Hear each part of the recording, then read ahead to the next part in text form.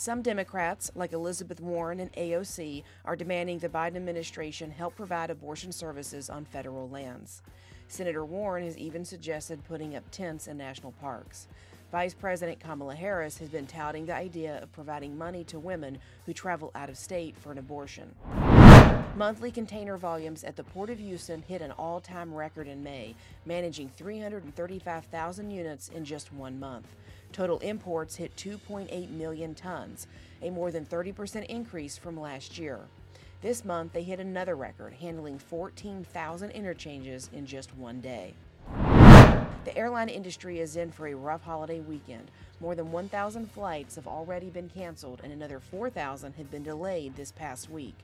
Delta is reporting that staff has worked more overtime this year than it did in 2018 and 2019 combined. Critics are blaming the vaccine mandate for the pilot shortage. The CDC is launching a new emergency center for monkeypox. The facility will house a staff of 300 that will work in conjunction with local, national, and international partners. The CDC has also sent testing kits to 5 commercial laboratories. So far, there are more than 300 cases of monkeypox in the country.